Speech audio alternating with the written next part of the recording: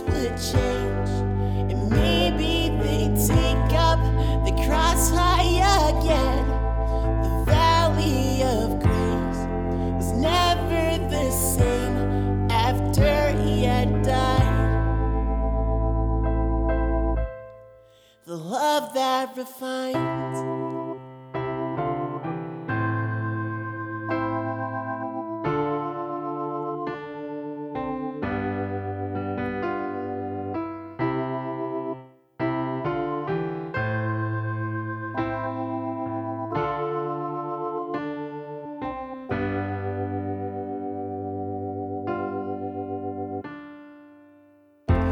There's no sense in trying to do it on my own.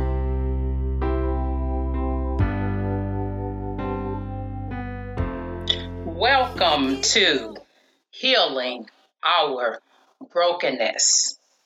And tonight we are recording episode 20. Just a little white lie. Lying is something that we have all done.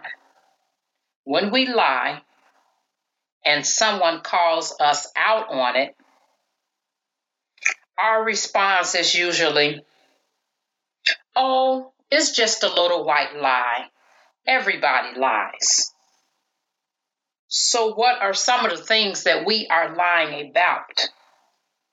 Sometimes when we lie, it is to spare hurting someone's feelings.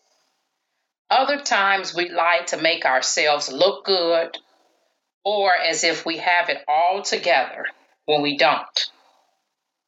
When we enter the church doors on Sunday morning and we are greeting other sisters and brothers in Christ, and they ask about our status, we are afraid to tell them, okay, or not too good at the present moment, or I'm going through trials at the present moment, but I know that God is good. Forbid if we get real. No, we have to say really good, or I'm doing good, or better yet, oh, I'm fine, really fine. The last one was one of my favorites until I saw how jacked up that made me feel afterwards. If I was not fine at the moment and I tried to outwardly act like I was happy-go-lucky, my emotional and mental state knew that something wasn't matching up to how I was really feeling. It would actually cause me to experience the trauma symptom of having dysregulated emotions and depression. Go figure. A few months after I started noticing that was happening, I read a psychology article stating that it makes your emotions harder to regulate when you do this. Not that we should wallow in self-pity or anything, but when you think about it, we are really one way, and we are trying to signal our emotions and body to do a quick 360-degree turnaround in order to be okay. It's like we're putting on a false show. And there's nothing wrong with us giving ourselves hope. But putting on a false show actually is giving your body the incorrect signals. And thus your brain is getting the incorrect signals. What else are we lying about? We lie about our jobs. We lie about the kind of cars that we drive. We lie about our marital status and whether we were at home when someone tried to reach us. When we at work and the ladies or men are in a huddle talking about their kids and their extracurricular activities, material possessions, or their socioeconomic statuses, we lie about ours to feel like we could fit in with the group. When we are in church, small groups, we lie about our woundedness for fear that everybody else will have lighter sins and issues than ours. We don't want to look too broken. We have to look as close to Jesus perfect as possible. When we lie and head to the perfection side of things, we actually cause someone else to miss their opportunity to know that they are not alone. And then not only that, but we quench the Holy Spirit and miss out on our blessing in the process. No matter where we are, we find ourselves lying about our intentions to others. We come to them telling them one thing, however, our agenda is often another.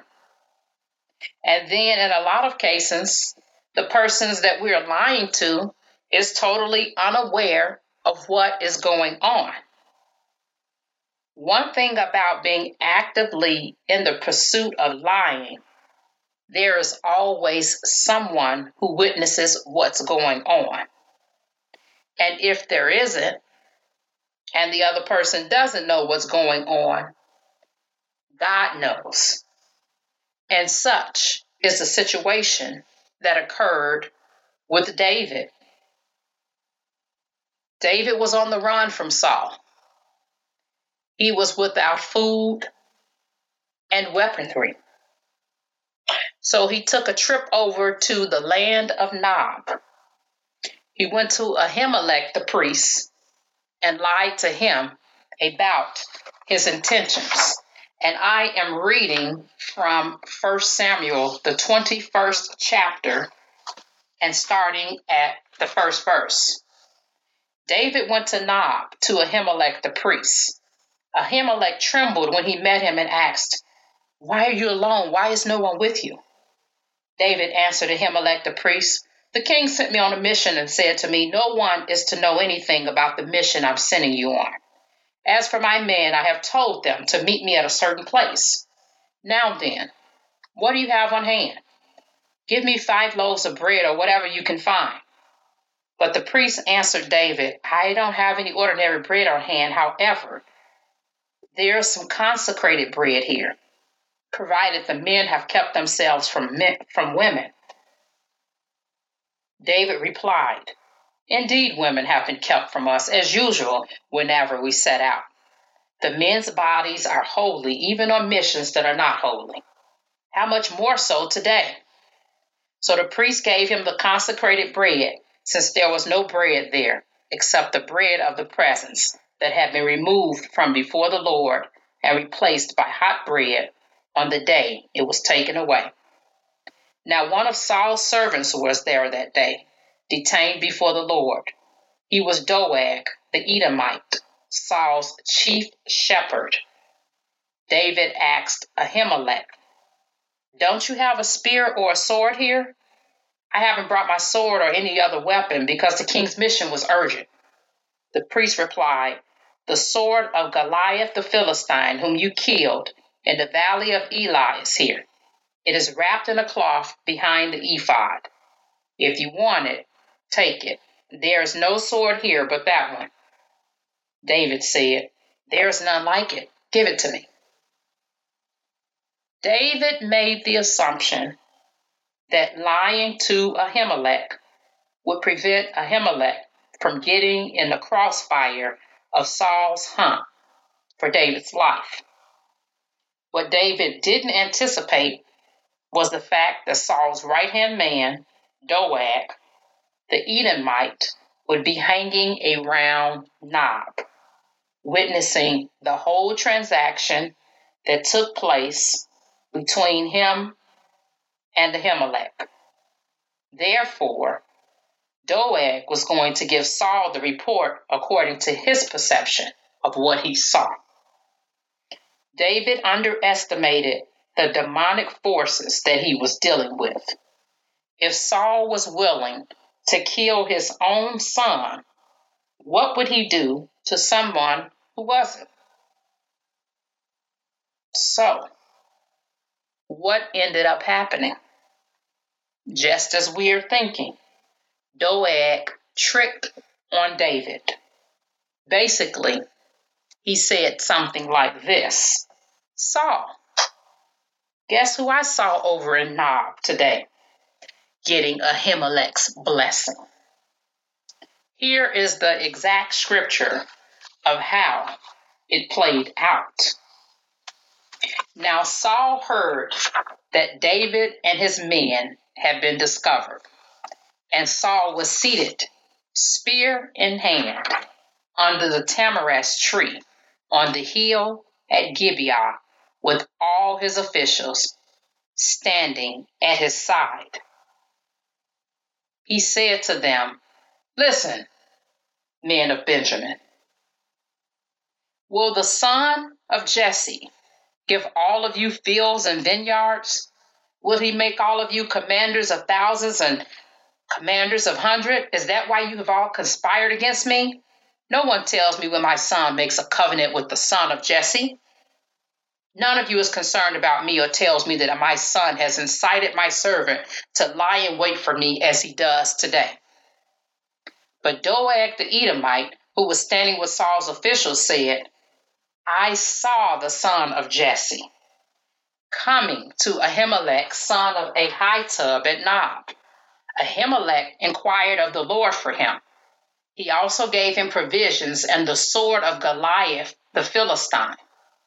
Then the king sent for the priest Ahimelech, son of Ahitub, and all the men of his family who were the priests at Nob, and they all came to the king. Saul said, "Listen now, son of Ahitub." "Yes, my lord," he answered. Saul said to him, "Why have you conspired against me, you and the son of Jesse, giving him bread and a sword and inquiring of God for him, so that he has rebelled against me and lies in wait for me as he does today?" Ahimelech answered the king, "Who of all your servants is as loyal as David, the king's son-in-law, captain of your bodyguard, and highly respected in your household? Was that day the first time I inquired of God for him? Of course not. Let not the king accuse your servant or any of his father's family, for your servant knows nothing at all about this whole affair." But the king said, "You will surely die, Ahimelech, you and your whole family." Then the king ordered the guards at his side, "Turn and kill the priests of the Lord, because they too have sided with David. They knew he was fleeing, yet they did not tell me." But the king's officials were unwilling to raise a hand to strike the priests of the Lord. The king then ordered Doeg, "You turn and strike down the priests." So Doeg the Edomite turned and struck them down. That day he killed 85 men who wore the linen ephod. He also put to the sword Nob, the town of the priests, with its men and women, its children and infants, and its cattle, donkeys, and sheep. But one son of Ahimelech, son of Ahitub, named Abiathar, escaped and fled to join David. He told David that Saul had killed the priests of the Lord. Then David said to Abiathar, "That day when Doeg the Edomite was there, I knew he would be sure to tell Saul, 'I am responsible for the death of your whole family. Stay with me. Don't be afraid. The man who wants to kill you is trying to kill me too. You will be safe with me.'" David's lying caused Ahimelech and all of his household, except for one, and all the other priests of Nob, including women and children, to be killed. And this was all for the sake of getting food and weaponry, where, in fact, if you think about it, David had gone to the Lord for everything else in prayer. And in this particular instance, he allowed the fear of Saul and his jealousy and rage cause him to forget to go to God and ask God for provision.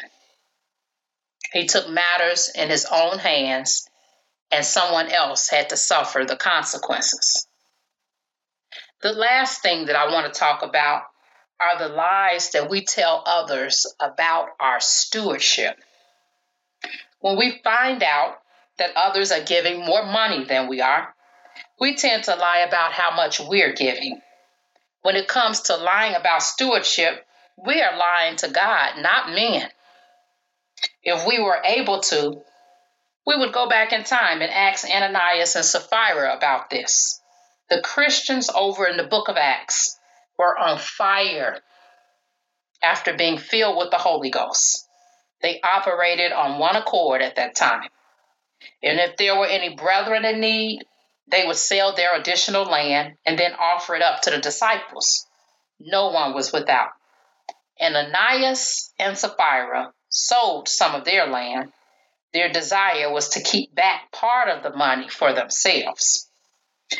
They could have expressed this to the disciples, but they didn't. Selling your land was a pure act of heart and will. It wasn't a forced situation at all. The thing is, they wanted to appear super generous like everyone else. Unfortunately, their lies caught up with them, and the cost was their lives. Their lies caught up, and the cost of the lies were their lives. I'm going to read from the book of Acts in the 5th chapter.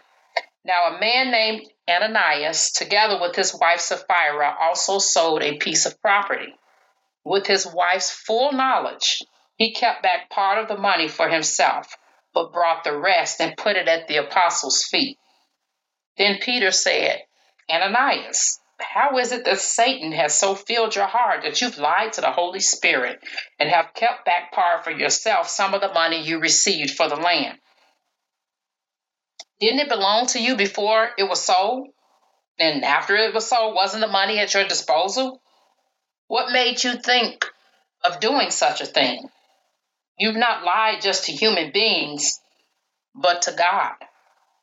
When Ananias heard this, he fell down and died, and great fear seized all who heard what had happened. Then some young men came forward, wrapped up his body, and carried him out and buried him. About 3 hours later, his wife came in, not knowing what had happened. Peter asked her, Tell me, is this the price you and Ananias got for the land? Yes, she said. That is the price. So this is the point here where Sapphira could have came forth and told the truth, but she decided to do otherwise. Peter said to her, How could you conspire to test the Spirit of the Lord? Listen, the feet of the men who buried your husband are at the door, and they will carry you out also. At that moment, she fell down at his feet and died. Then the young men came in, and finding her dead, carried her out and buried her beside her husband. Great fear seized the whole church and all who heard about these events. And so, the question that I would like to leave with you is this. What little white lie are we telling that could heap disastrous results? Thank you again for listening to another episode of Healing Our Brokenness.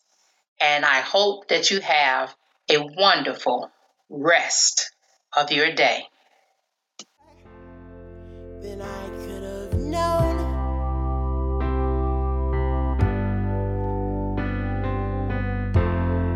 You turn those valleys into places to learn instead of burn and perish away.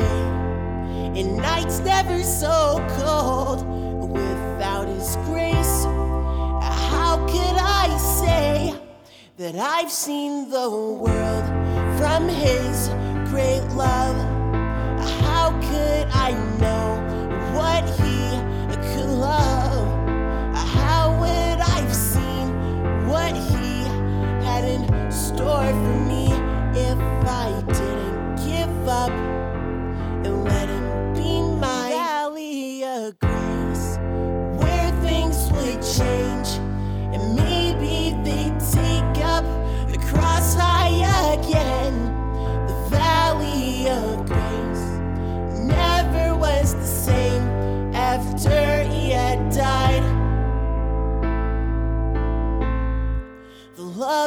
have refined.